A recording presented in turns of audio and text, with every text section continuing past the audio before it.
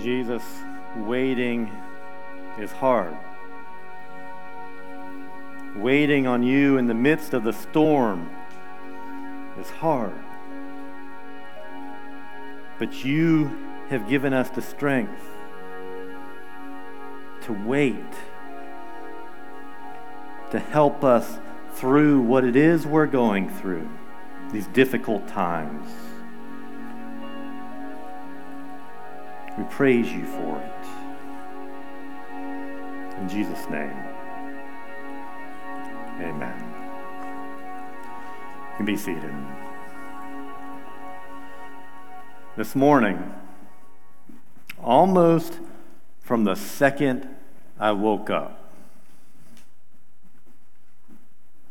there was cursing, screaming. Not the way you want to begin a morning.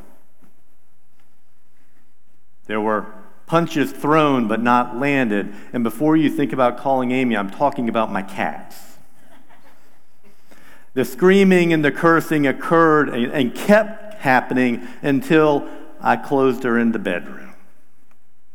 You see, a couple weeks ago, we rescued another feral kitten. Took her to the vet. She's all healthy. And we have started to try to introduce this new kitten to our other herd of cats. I think you call them a herd when you get to that number.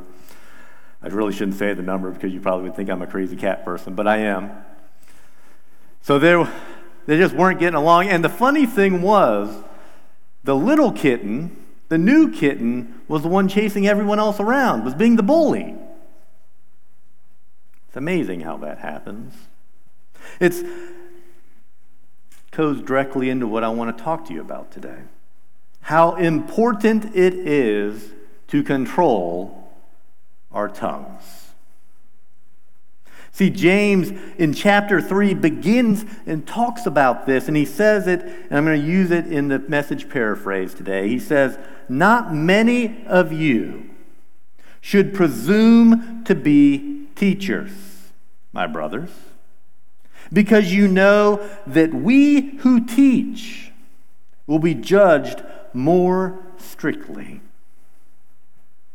We all stumble in many ways.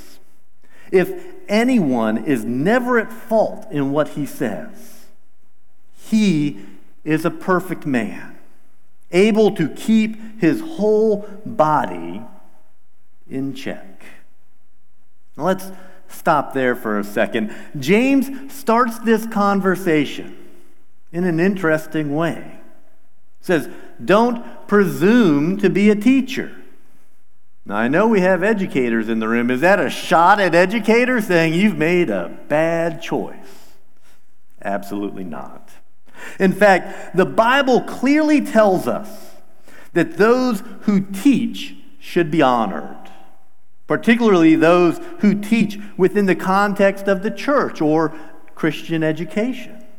In fact, 1 Timothy 5:17 says, the elders or pastors, those two words are used synonymously and interchangeably in the New Testament. So the elders who direct the affairs of the church, are worthy of double honor, especially those whose work is in preaching and teaching. See, the Bible clearly teaches that teaching is one of the gifts of the Holy Spirit. So, what is James after here? Look again at the language. Not many of you should presume to be teachers. That key word is presume, meaning someone who presumes to know more than others know. Someone who thinks that they are someone that others should listen to. Someone who presumes that they can counsel others. Someone who presumes that they are living in a way that others should and could learn from them. Someone who loves an audience. loves the sound of their own voice, loves to tell everyone else what's wrong with their lives, how to live, and how to do better. James is after an attitude, not a vocation, because it's a deadly and a deceptive attitude. It's deadly because anyone who does sets themselves up as an expert and will obviously, based upon the Scripture, be judged more strictly. And it's deceptive because none of us should presume that when we open up our mouths, good automatically comes out. See, if the words of our mouth were impeccable, they were always right, always perfect, then we would be perfect. Because the tongue really is the control center for our inside our internal world. So do you see how James is starting off this? It's a foundation for everything he's going to explore. And he wants us to evaluate the tongue in such a way that we see how it sits in the driver's seat for our entire spiritual life. See, if you can control the tongue, your whole life can be controlled. That's how significant it is. So right here, right in the beginning, James says that the path to a truly spiritual life goes through our mouths. So with that in mind, let's take a little bit, have him go a little bit deeper into this. Beginning in verse 3, he says, "A bit in the mouth of a horse controls the whole horse. A small rudder on a huge ship in the hands of a skilled captain sets course in the face of the strongest winds." A word out of your mouth may seem of no account, but it can accomplish nearly anything or destroy it. You see, here's the big idea. Something small can exert an enormous impact for either good or for evil. James knows how we can play down the role of our mouth, our tongues, our words, our speech, in terms of our spiritual lives. It's a mistake, but we do it anyways. James says, you know how a small bit is in the mouth of a horse. It's tiny, but it controls this incredibly powerful animal completely.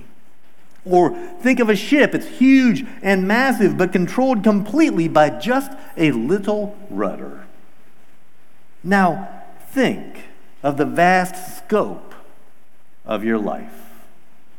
It too is something large and powerful, but yet it's controlled by something small, our tongue. See, this is something that we don't take all that seriously. Because think about the phrases we use. Little white lies. The ones that don't really count. It's just a slip of the tongue, because it's not that big a deal. And then there's the way that we try to self-justify, saying things like, well, all I said was the truth. Oh, I was just being honest. Oh, you know me, I always speak my mind. All of which are usually ways of just justifying saying something really rude or out of line or even hurtful. Have you noticed how we lead into saying some of the things that are just downright mean? When we slander or gossip, have you noticed how we say those things?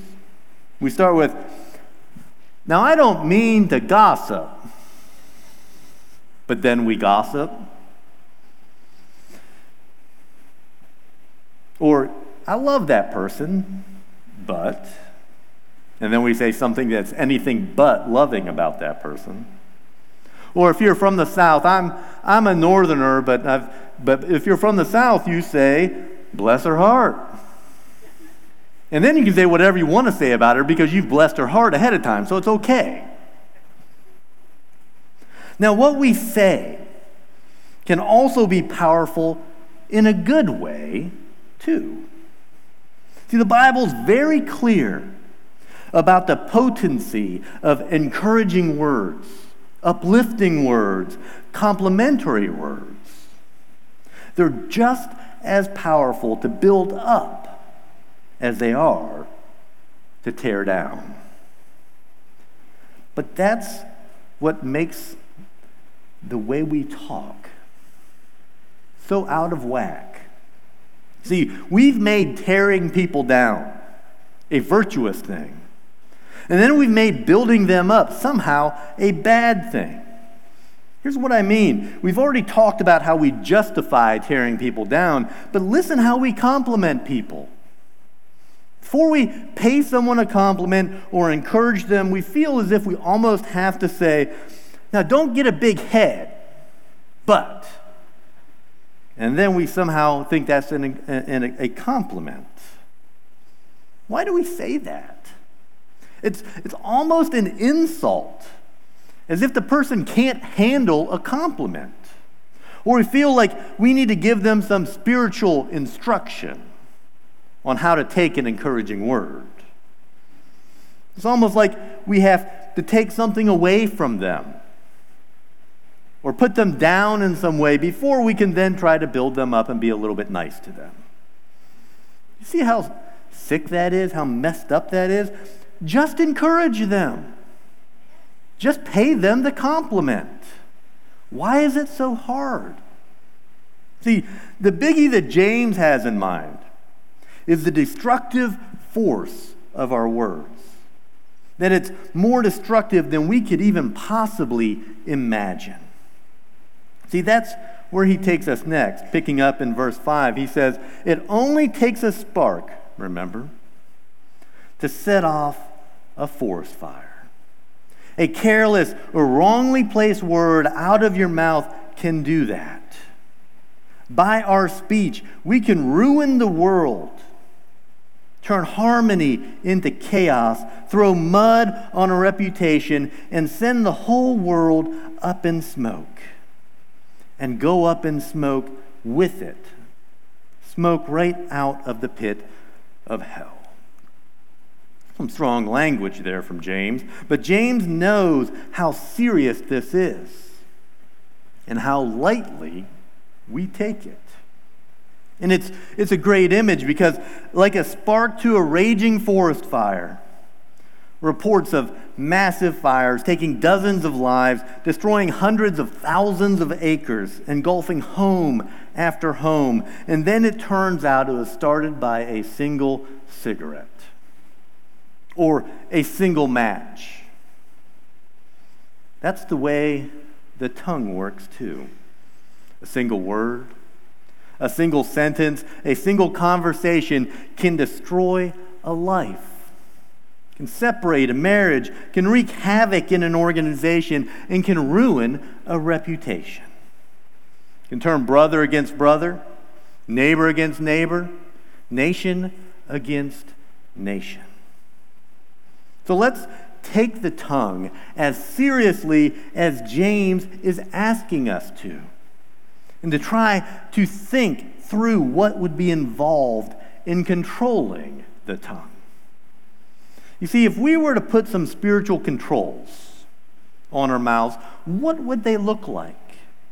If we were to run everything we say through some kind of a filter to clean things up, to guard our souls, what would those filters look like?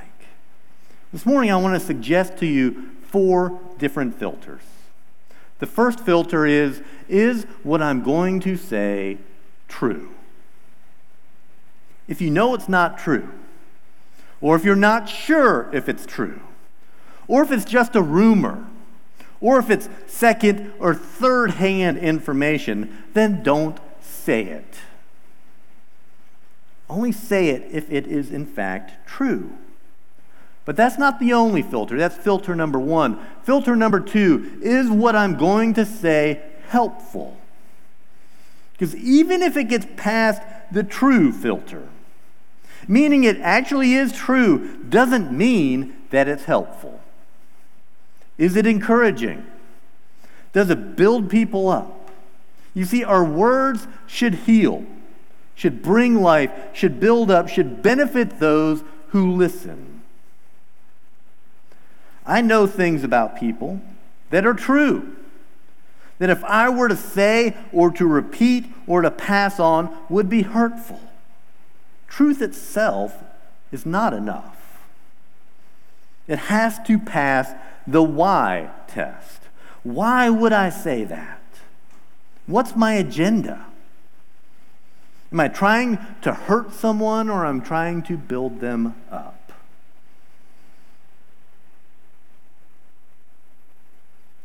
Filter number 3. Is what I'm going to say to the right person? Are you talking to who you should be talking to? Not to some random third person, not to a group of close friends. Biblically, there's only one person you should go to first if you have an issue with them, and that is the person you have the issue with. Are you talking to the right person? Then filter number 4, is what I'm going to say loving? And that may be the biggest filter of all, because if you were seeking to be loving towards that person, you wouldn't say something that wasn't true. If you're seeking to be loving, you wouldn't say anything that wasn't helpful, and you certainly wouldn't say it behind their back. But it also speaks to how you say things. Will it be gracious? Humble? Will it give the other person the benefit of the doubt?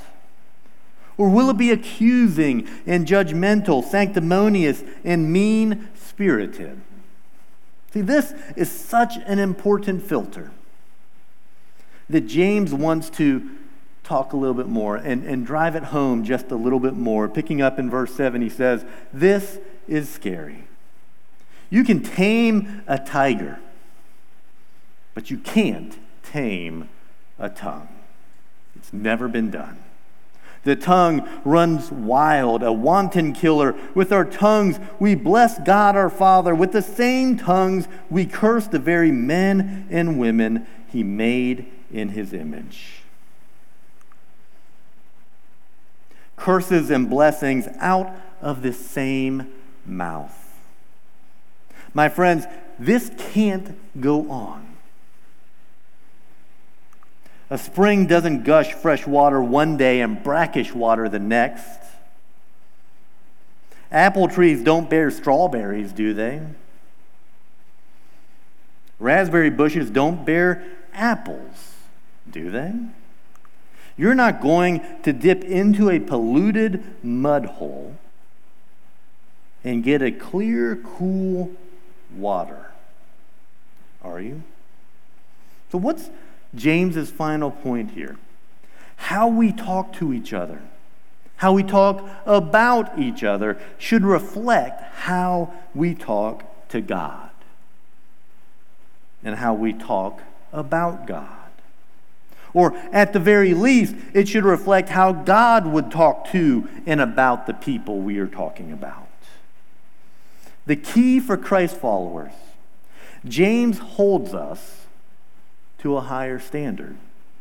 What James is wanting to expose is this: someone who is a Christ follower honors God with their mouth, sings about Him, prays about Him, but then often turns around and verbally abuses another person. They slander, they backstab, they criticize, they tear down, they belittle, they mock, they spread suspicion, they undermine, they fault find.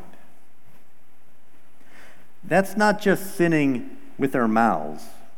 That's undermining everything we say we believe about God. And it even undermines our relationship with him. Because the call on our life is to love God and to love people. If you love God but don't love people, then something is wrong with the loving God part of your life. Because they are his people, his children. It would be like someone coming up to me and saying, Matt, I love your teaching, I love you as a pastor, and then turning around and tearing Amy down to someone else without grace or mercy. As if somehow they can be fine with me, but cruel to her. That they can praise me, but condemn her. You see how offensive that would be to me? How it would make their words to me and about me meaningless. But James says that's what we do with God. We praise him, and then we curse his children. But it's even more toxic than that. See, these are not just God's children, but as followers of Christ, they are our brothers and sisters. Our mothers and daughters, our fathers and sons, they are members of our family. This is a church where the right use of the tongue should be seen by the world, where love and grace should flow the most freely of anywhere.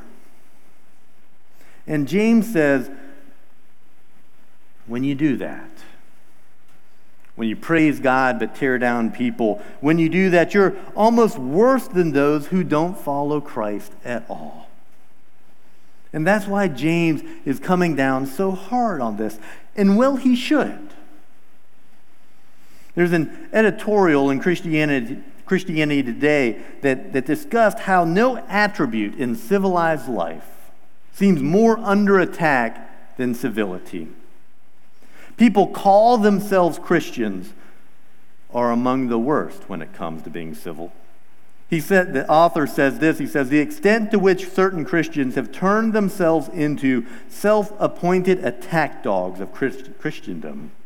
They seem determined to savage not only the opponents of Christianity, but also fellow believers whose doctrinal positions they disapprove. A troll through the internet reveals websites drenched in sarcasm and animosity that an agnostic or a follower of another faith tradition, interested in what it means to become a Christian, might be permanently disillusioned.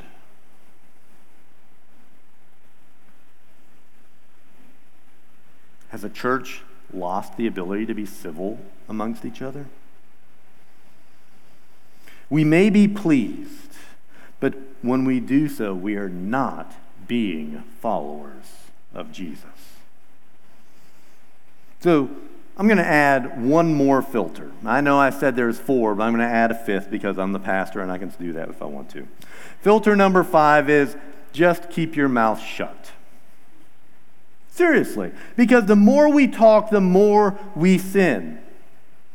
In fact, Proverbs 10:19 says, too much talk leads to sin. Be sensible and keep your mouth shut.